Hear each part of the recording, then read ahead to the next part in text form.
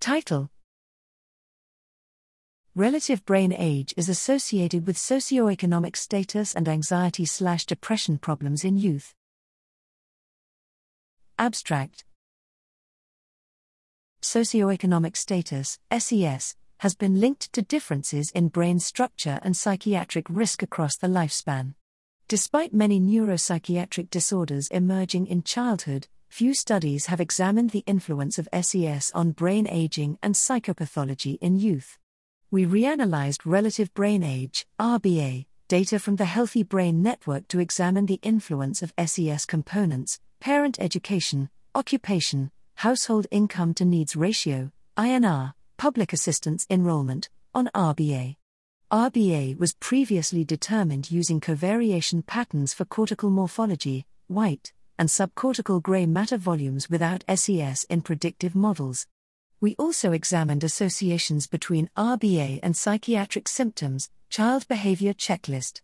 Full case analysis included 470 youth, 5 to 17 years, 61.3% male, self-identifying as white, 55%, African American, 15%, Hispanic, 9%, or multiracial, 17.2%.